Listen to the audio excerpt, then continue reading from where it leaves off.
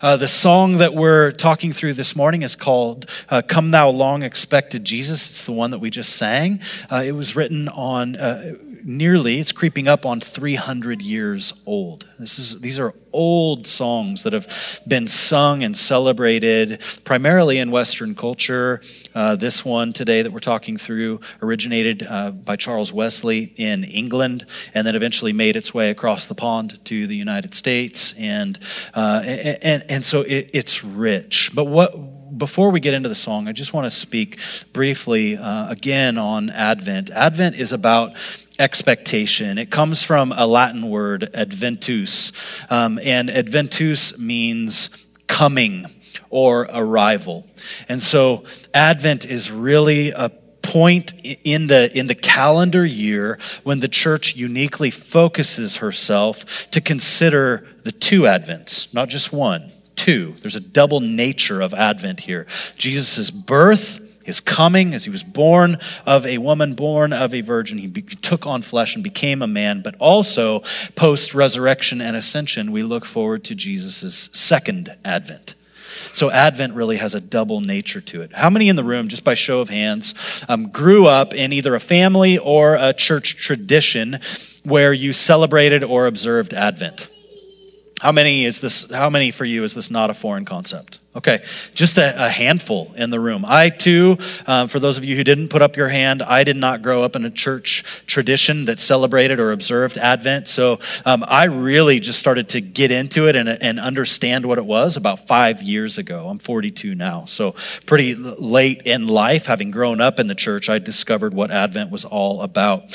One thing that I find really encouraging about Advent, and not just about Advent, but also about the way that we structure our liturgy on a Sunday morning. A liturgy is another way to say our service order, our order of worship on a Sunday morning, is that it's connected. So Advent and even the way that we worship outside of the Christmas Advent season is anchored and tethered to the ancient church. So in the morning, like this morning, Trevor read an invitation to worship. There was an opportunity for all of us to just let this invitation enter our ears and enter our thinking space and kind of like do some work on us. And then we were invited to a call to worship, which was this time of call and response where the words of Scripture were in your mouths.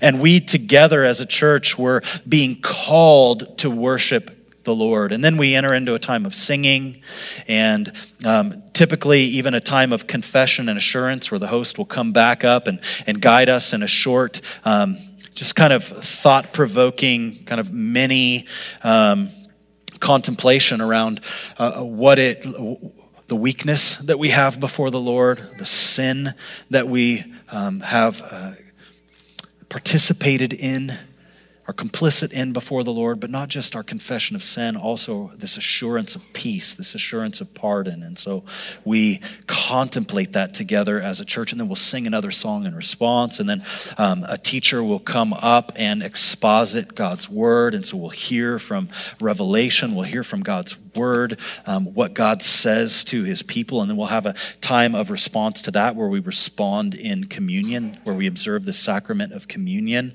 and then after that there is a benediction. And so that liturgical order, that service order, has been being practiced by the church since at least the 2nd century. What that means is that we're not just making stuff up here. We're connected to the saints of history, observing our Savior, worshiping according to many of the forms that were handed down to them from generations previous.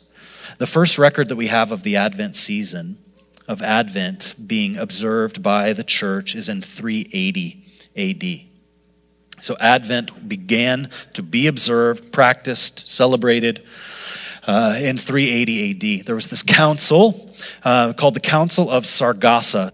Saragossa is a town in northern Spain, so that's why it's called, that's where all of these kind of church leaders, these bishops of the early church, they met in Saragossa, and they were getting together to figure out how to address this Gnostic heresy. You don't need to remember all this, but it was called Priscillianism.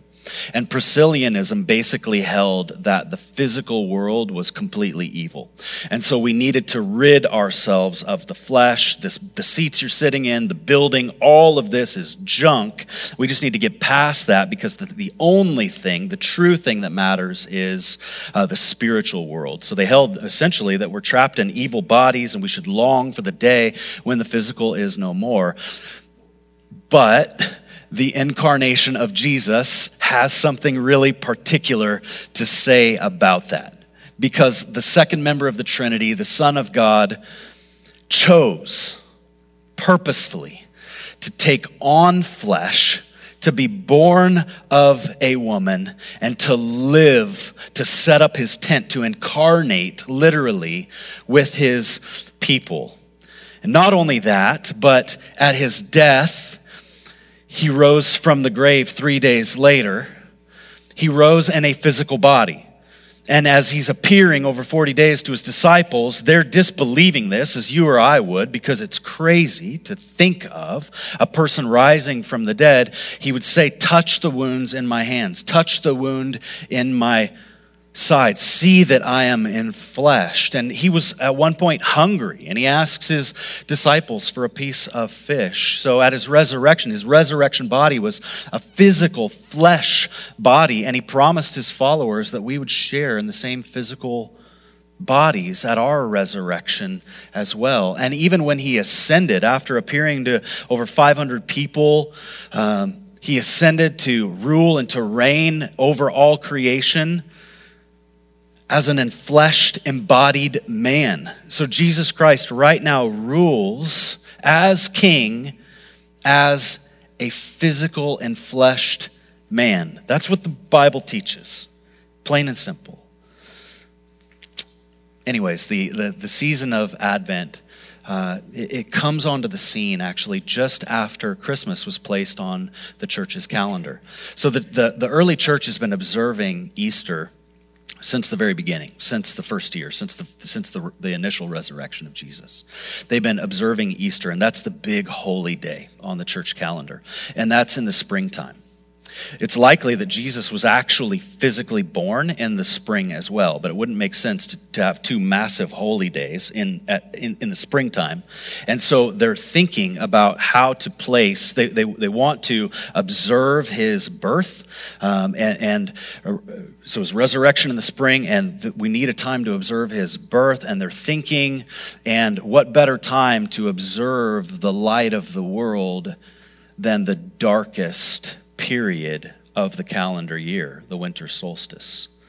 And that's how Christmas actually came to be placed around December 25th, is because it was very close to solstice. Solstice, I think, is the 21st. It's either the 21st or the 22nd. So right now, this time in northern Idaho, in the northern hemisphere, we are like 8 days out from this solstice. And you know how dark it gets, how early it gets. It's a bummer, right? What better way for us to remember the advent of light coming into the world than at the darkest time of the year? Because the dark, cold days of winter, they produce a longing in us, don't they, for the light and heat of summer. The darkness of winter, the cold of winter, it produces a longing in us for the heat and the light of summer. And in the same way, the dark and the cold and the confusing ways of our culture, they produce a longing in us for the light and the heat and the assuring presence of our Lord and King, who will make all of the sad things come untrue. This morning we're looking at Come Thou Long Expected Jesus, this hymn that we just sang. It was written by a man named Charles Wesley in 1744. So this song is creeping on 300 years old right now. Trevor gave us a really good historical picture of who Charles Wesley was. He was this prolific hymn writer. He wrote something like estimates are between 6,000 at a minimum and 9,000 hymns in his lifetime. He has an incredible impact on Protestant history, particularly in England and in the United States. And the inspiration behind this song, Come Thou Long Expected Jesus, it seems to be the squalid, troubling conditions that he observed among the orphans and the class divides in England where he was living. At this time, he's an open-air preacher.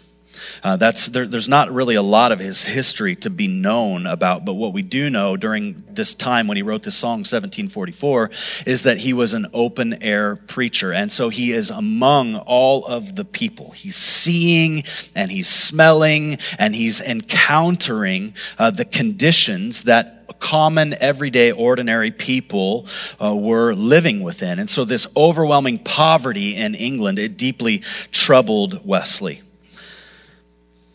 I've been to Haiti 3 times, and if you've been to a country where there is pretty overwhelming, where there's overwhelming poverty, and you kind of get behind, you get outside of the tourist centers or the city centers, and you start to get blocks out into actual neighborhoods, you know that the kind of poverty that you encounter in those situations, it will take your words away.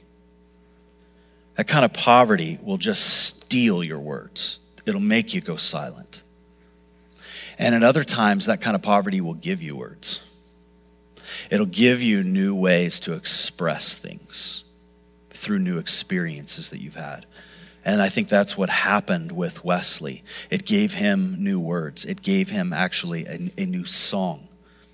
And so in light of all that Wesley was seeing and feeling, tradition says that he considered this single verse from an Old Testament minor prophet, a guy named Haggai, near the end of your Old Testament, Haggai 2:7, where it'll be up on the screen here. He wrote this from the Lord. This is what the Lord is saying regarding Israel. This is at the time when Jerusalem was destroyed and the temple was still destroyed. And the Lord says, I will shake all nations so that the treasures of all nations shall come in.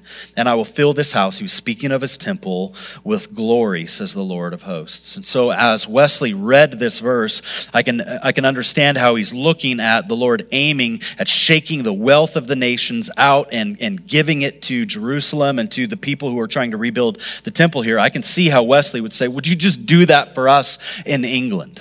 As he's looking at this poverty, he's aiming and he's longing, Wesley is, for suffering to end and the hope of Jesus' gracious kingdom to be realized. And so what Wesley did was he took a published prayer. This is in the public domain. It was penned by someone else. And he wrote the first verse of this song, and then he took that public prayer verbatim, and he made that the last portion that we sing of "Come Thou Long Expected Jesus." So the entire last verse Wesley didn't write. That is a public prayer that was meant to be prayed in church services. And so here is what "Come Thou Long Expected Jesus" does. Here's what the song is meant to do. It's meant to capture the double nature of Advent.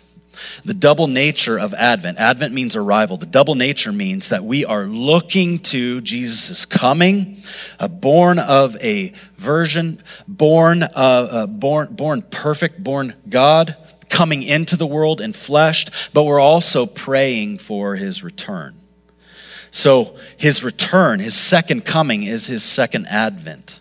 And this song really captures the first advent and the second advent. It's got 91 words total in it, so it's it's punchy. It's short.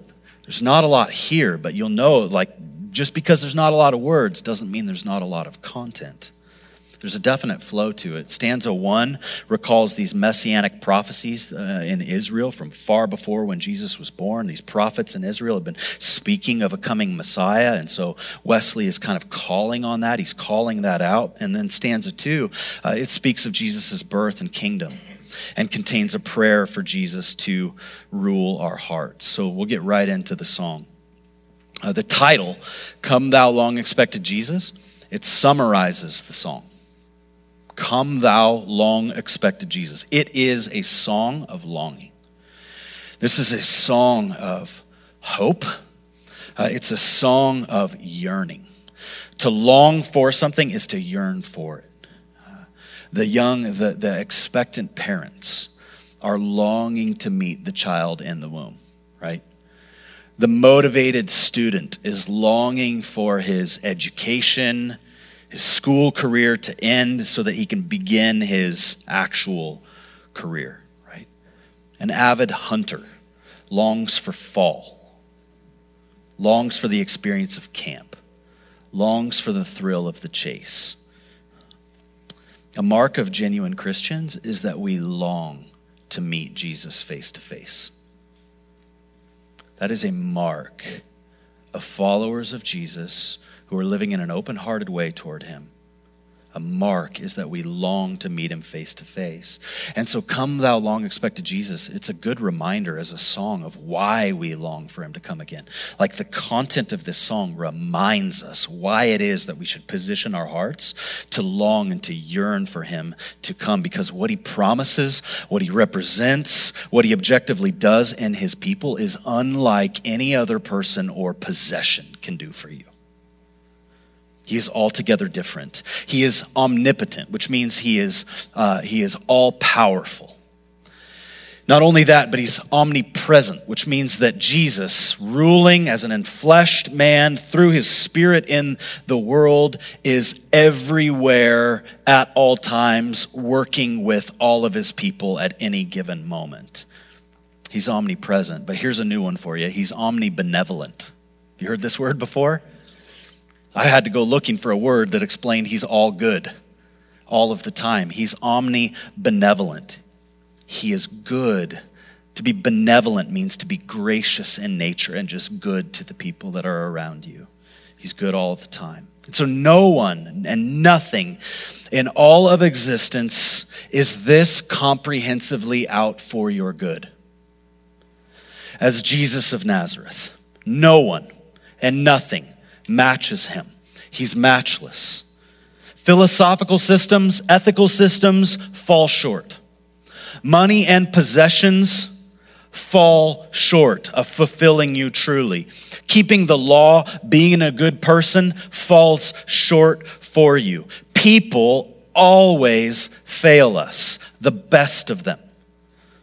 Vacations, they don't really ever provide the actual rest that we need, do they? Rarely. That's why we say we need a vacation from the vacation, right? But Jesus is altogether different. He's the person who never falters. He's the husband who never fails his bride. His teaching and his way is the philosophical and ethical system that actually best explains the world and how to live within it. Jesus Christ heals. He delivers us from sin. He delivers us from our fears. He delivers us from anxiety. He promises to deliver us and has proved it by his resurrection, even from death. He brings joy to his people. And our hearts find contentment in Jesus Christ through even the most desperate circumstances when our hearts are anchored to him. The world around us can fall apart. The people around us can fall apart. And yet when our hearts are anchored to him, there's still hope to be had and contentment to be found in him. His authority is beyond any entity or being in the universe. And his Spirit, the Holy Spirit in us, assures us of his promises to us. His guarantee of what's to come. And that's what this line in this song taps on near the end. By thine own eternal Spirit, rule in all our hearts alone. It's totally appropriate that Jesus' people would long for him to come. That we would be a people of longing. Is that longing present in you? Is the longing to meet Jesus face to face? Is it present in you? Is that something that you express out of your mouth? I grew up in church in the 80s and 90s, and we're not really like focused on eschatology a lot as a church, the study of the last times, but it was like a really, really, really big deal in the tradition that I grew up in. And I remember people regularly like just saying, "Come, Lord Jesus, come. Come, Lord Jesus, come. Come, Lord Jesus, come." And to me, my interpretation of it was it felt like it was more motivated by fear than anything else, than by a true longing. And so I kind of judged that in my limited wisdom as a teenager. Come on, like, but I'm recognizing that like that expressed longing in me as I'm looking at this song, as I'm considering, like, do I long? Do those kinds of words even come out of my mouth? I'm recognizing that in many ways, like, they don't. Like, I don't find myself longing for him to come. At least I'm not expressing it. And I think many of us even, we find this weird, like, juxtaposition between really loving the life that we're living and not wanting that all to shift. And so if you could just kind of like, if you could just wait a little bit, let's continue, things are good for you right now. If you're in more desperate circumstances, the longing for him to come probably feels a little closer to you.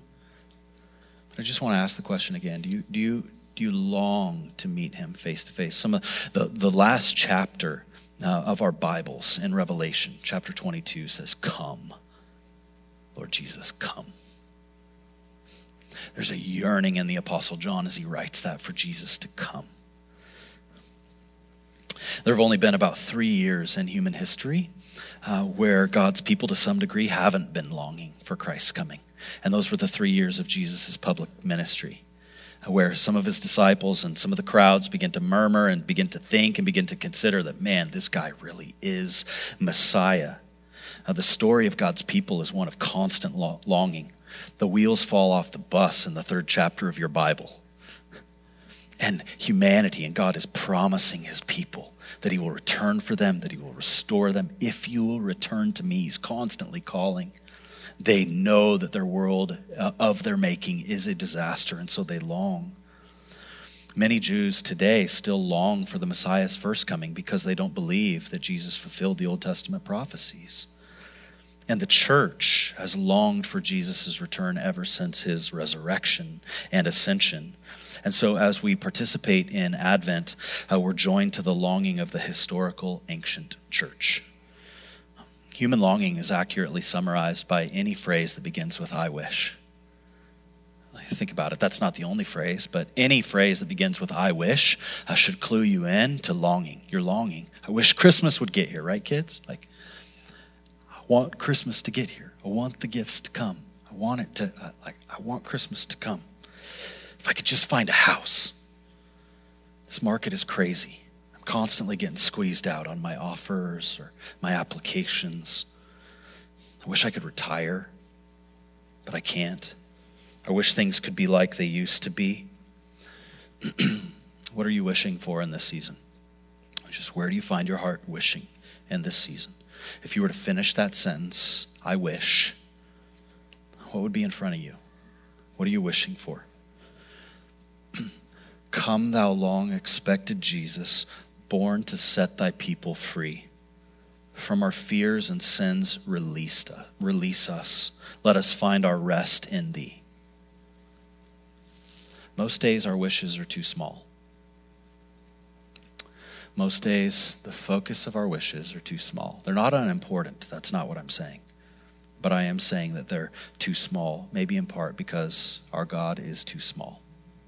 The God in our view is too small.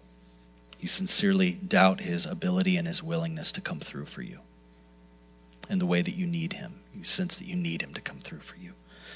A man named J.B. Phillips is right. He said this: you can throw the whole weight of your anxieties upon Jesus because you are his personal concern.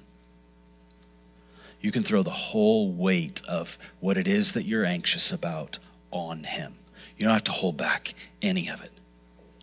You don't have to temper it. You're not going to overpower him with your needs, with your anxieties. They are not going to overwhelm him. When every single person in this room and every single person on this planet come at him at one time with every one of our anxieties, he is not even in the red line category. He is able fully, because all power and dominion and glory and honor belong to him. He is fully able to carry your anxieties. You, the person in your seat, are his personal concern. He sees you. Some of you just need to hear that this morning. Jesus Christ, enthroned at the right hand of the Father, sees you and intercedes for you. For you. The reason that Jesus took on flesh in the first place was to bring his people into freedom. And so there's two lines in this song that emphasize this: born to set thy people free, and born thy people to deliver. This comes from Jesus' own words in Luke chapter 4, verses 17 through 21. He's teaching in the synagogue. That can happen for any member of the synagogue. They can just kind of come up and give a word. And the scroll of this prophet Isaiah was written about 700 years before this moment when Jesus is about to unroll it. The scroll of the prophet Isaiah was given to Jesus, and he unrolled it, and he found this place where it was written, "The Spirit of the Lord is upon me," Jesus says, but Isaiah has written through the Lord. "The Spirit of the Lord is upon me because he has anointed me to proclaim good news to the poor. He has sent me to proclaim liberty to the captives and recovering of sight to the blind, to set at liberty those who are oppressed, to proclaim the year of the Lord's favor." And he rolled up the scroll and he gave it back to the attendant there at the synagogue, and he sat down. And think about this moment. And all of the eyes in the synagogue were fixed on him. They're waiting for him to say something. They're waiting for him to exposit it, to expound on it. And this is what he says: "Today, this scripture has been fulfilled in your hearing." Jesus is saying that he is the one upon whom the Spirit of the Lord rests, who has come to bring liberty to the captives. He was born to free and deliver his people from our sins. And in the line of the song, also our fears. Sin is what separates God and man. The unholy has no right to presence with the holy. And so for Jesus to come and deliver us from our sin, it's purposeless if he doesn't have a purpose. Why deliver us from our sin unless he means to deliver us to something else? He's delivering us from our sin. That means that he came to deliver us to God. The Apostle Paul will write this, and that he has transferred us from the kingdom of darkness to the kingdom of his beloved Son. It's through Jesus Christ that we have peace with God, and we stand firm-footed by faith in the lane of God's grace. You can find that in Romans chapter 5, verse 1. It's by faith, it's by him, through Jesus Christ, that we have peace with God. Now, not all who come to Jesus and who claim him will be claimed by him. This is a word of warning to us. Some of us in this room, some outside, will use Jesus for their own purposes, period. And on the day when they come face to face with him, will be turned away because they were all about what Jesus could give them, and they wanted nothing to do with him. They were all about his benefits, and they could have cared less about the benefactor. That's usury. It's a rare person among us who will tolerate being used by another human being. How much more a holy God who is altogether righteous and all-wise will he tolerate being used by mere men and women? It's a word of warning for us. Fools look for ultimate rest outside of a loving and interactive relationship with God. True followers of Jesus are marked by something very distinct. This will be up on the screen here. Hearts that find ultimate rest in him and long for his presence. That's a mark of a true follower of Jesus. Hearts that long for him and find rest in him. Augustine, this early church father, Northern Africa, he's the man on this line of thinking. And there's this famous quote that I've quoted a bunch and you've probably heard or seen before. And it says, "You have made us for yourself, O Lord, and our hearts are restless until they find their rest in you." You've made us for yourself, and therefore, if we're not finding our rest in you, we're looking out here for our rest, but we've been made for you. Our hearts are just going to continue to be filled with anxiousness and striving and dissatisfaction until they're actually aimed at that which they were made for, which is relationship with God. A heart at rest in the Lord is a heart that's content in the Lord. Here are some marks of a heart that is content in Christ. A heart that is not complaining, but that is thankful to the Lord. Discontent is always betrayed by complaint, by grumbling. Contentment is always betrayed by complaining. It's just take inventory. Like, is there a real sense of grumbling, just internally in you? I think there's opportunity from the Holy Spirit for you to walk that toward Him in repentance. A heart that is resting in Christ is quick to inquire of Him and is quick to remember Him. A heart that's contented in Him is quick to remember Him. And so as opportunities present themselves, a contented heart in Christ is quick to just come to Him and to thank Him for opportunities or to consult Him about the opportunities. When things go off the rails in your life, you're quick to consult Him, or even just in the moment when you recognize that you haven't been, like you're running toward Him. A heart that is resting in Christ is not beset by circumstances, taken totally out by circumstances, but a heart that is at rest in Christ, that is content in Christ, can worship in the midst of deep pain. When things go off the rails, when a phone call comes, a diagnosis comes, when your relationships are in complete disarray and turmoil, there's still opportunity for your heart. Where else is it going to find contentment if it can't find contentment in Him? Moms, you got these little people under your feet always pawing at you and pulling on your clothes and sticking fingers under locked doors just to let you know they're there, as if you have forgot, right? It may not look peaceful, but He can piece together a content heart in you. Israel's strength and consolation, hope of all the earth, thou art, or you are. Dear desire of every nation, joy of every longing heart. Remember, come thou long expected Jesus. It's a song of longing.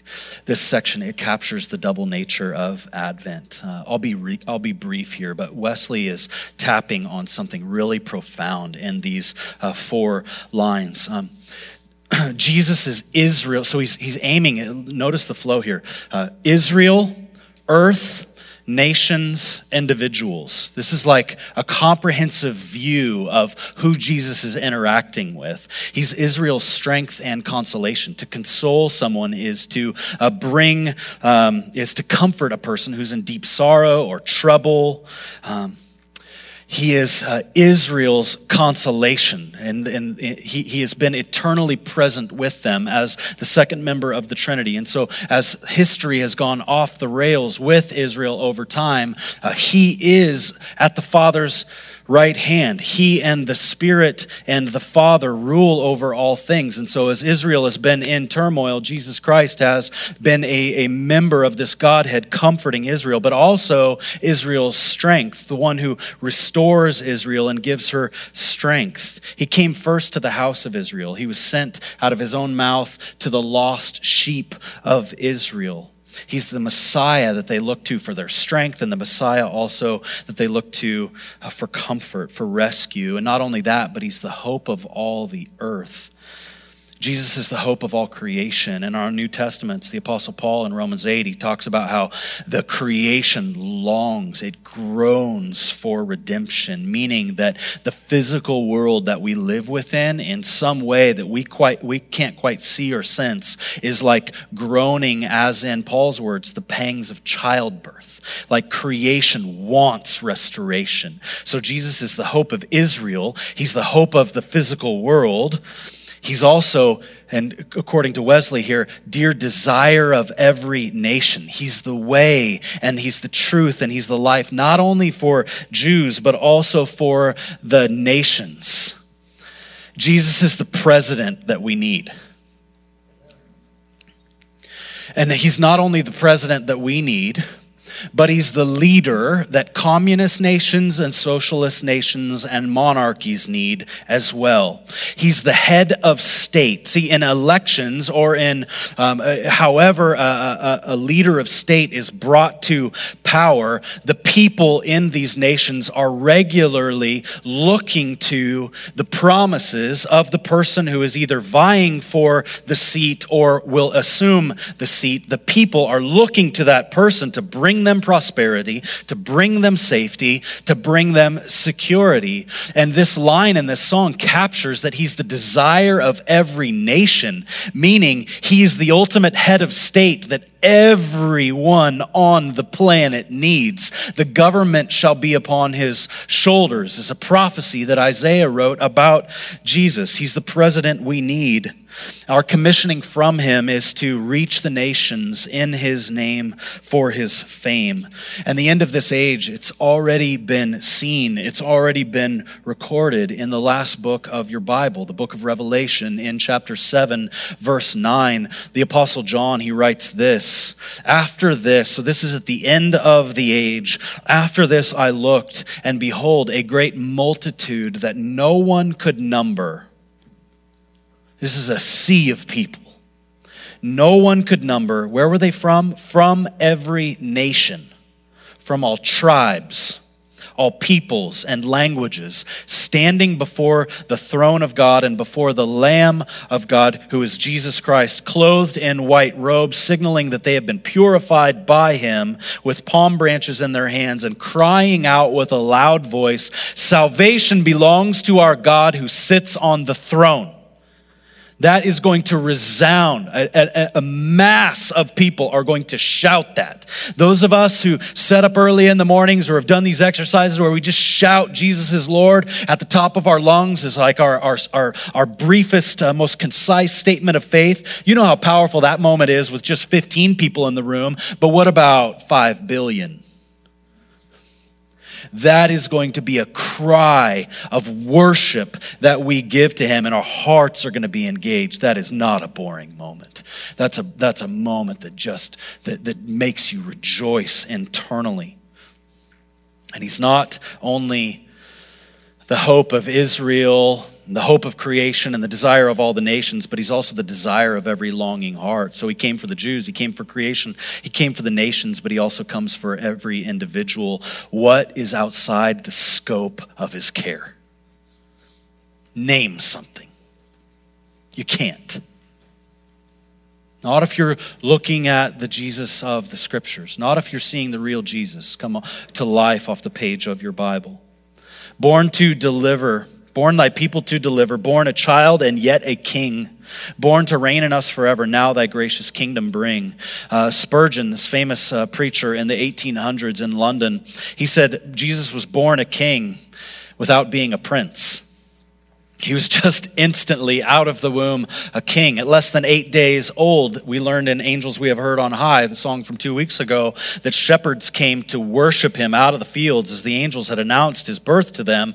Before Jesus was 8 days old, these guys were on the doorstep worshiping this newborn Christ. People bowed and worshiped him while he was a newborn. And he was born to reign in us forever, Wesley says. Stop for a moment and think about what this means for your life.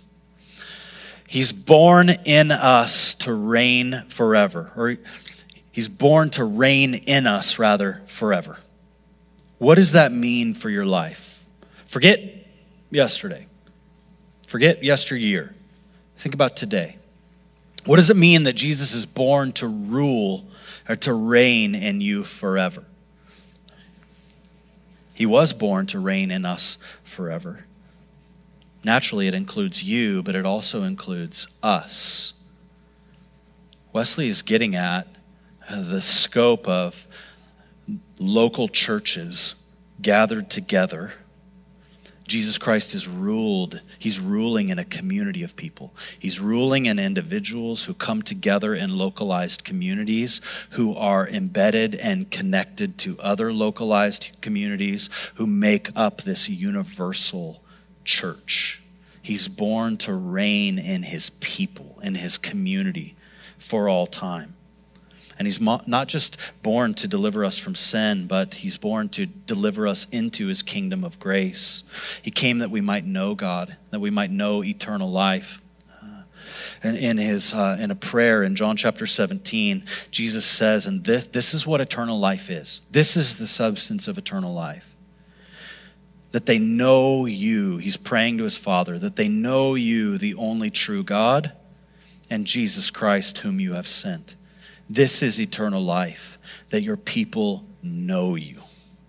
Not just know about you, but know you, have experience of you.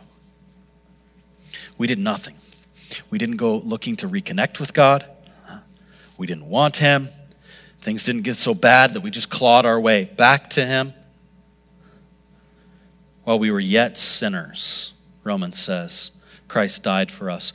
Ephesians chapter 2. While we were dead in our trespasses and indifferent to God because of our sin, he made us alive. Jesus died to atone for that very sin before we even had opportunity to recognize it or repent of it. We were ruled by our sin. And yet he came for us when we didn't want him, and he gave us something we weren't asking for, himself. There is no better illustration of grace on the planet than that.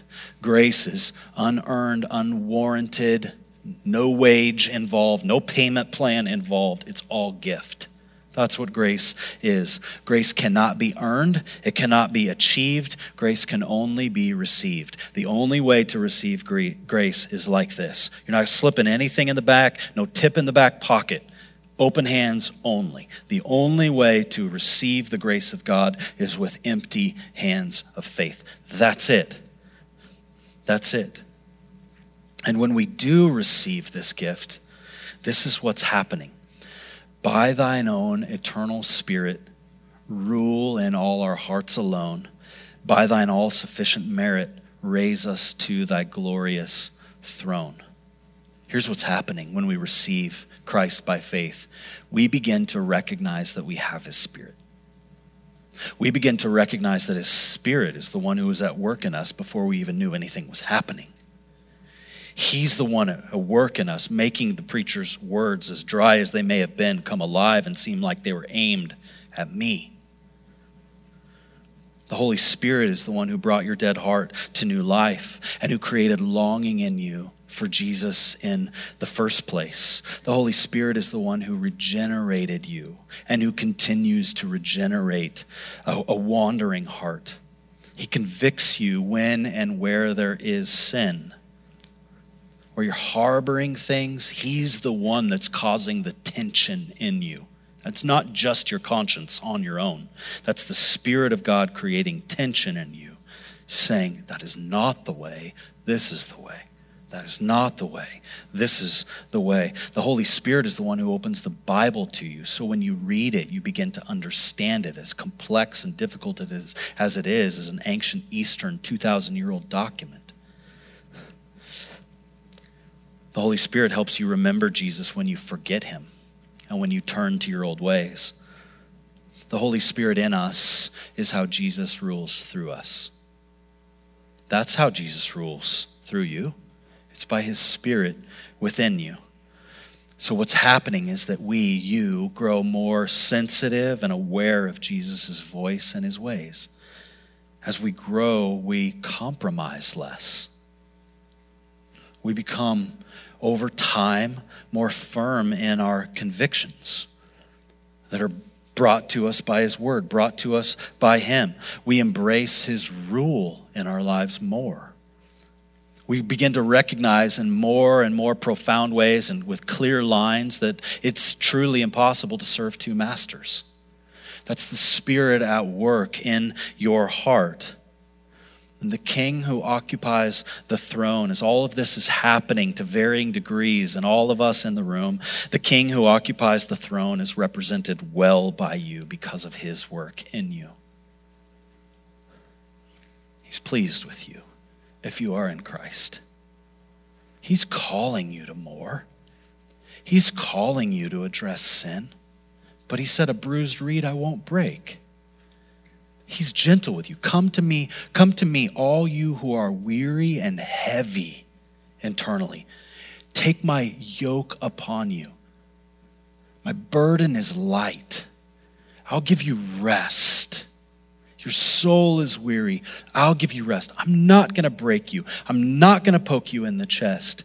But he is going to urge us on. He is going to teach us. He is, through his Spirit, going to draw us to repentance, and we're going to be glad because we're going to feel the weight roll off. The last 11 words of this song are our hope. By thine all-sufficient merit, raise us to thy glorious throne. It's only by God's grace that you are saved. It's not by your works. Jesus Christ has lived for you and I. He's the friend who gave his life for us years ago in order that we might live, that we're thankful for daily. There's not a day that goes by that we don't remember that friend who laid down their life for us.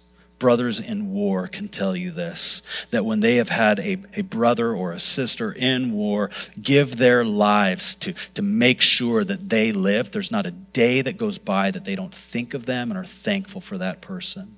Jesus Christ is the one who has laid down his life for his friends, that we might have life, that we might live forever. Behold your Christ. Worship him. The dark and cold and confusing ways of our culture produce a longing in us for the light and the heat and the assuring hope of our Lord and King, who will make all of the sad things come untrue. Worship him. Father, help us. Stir our hearts. Draw us to your Son. Give us a vision of how good you are to us that can transcend church traditions that have hurt us, that can transcend things that have been said to us or patterns of thinking that we're holding on to that are not healthy nor from you. Would you free us to love you? But that's not the first part. Would you free us to receive your love, to be loved by you, to open our hands up to you, and to recognize that you love your people deeply, tenderly, ferociously, to the point of giving your own life, Father, giving your only Son, Holy Spirit working with us as the most patient being in all of existence to turn us around and turn us around to you. We love you and we worship you in the name of our Savior, Jesus Christ. Amen.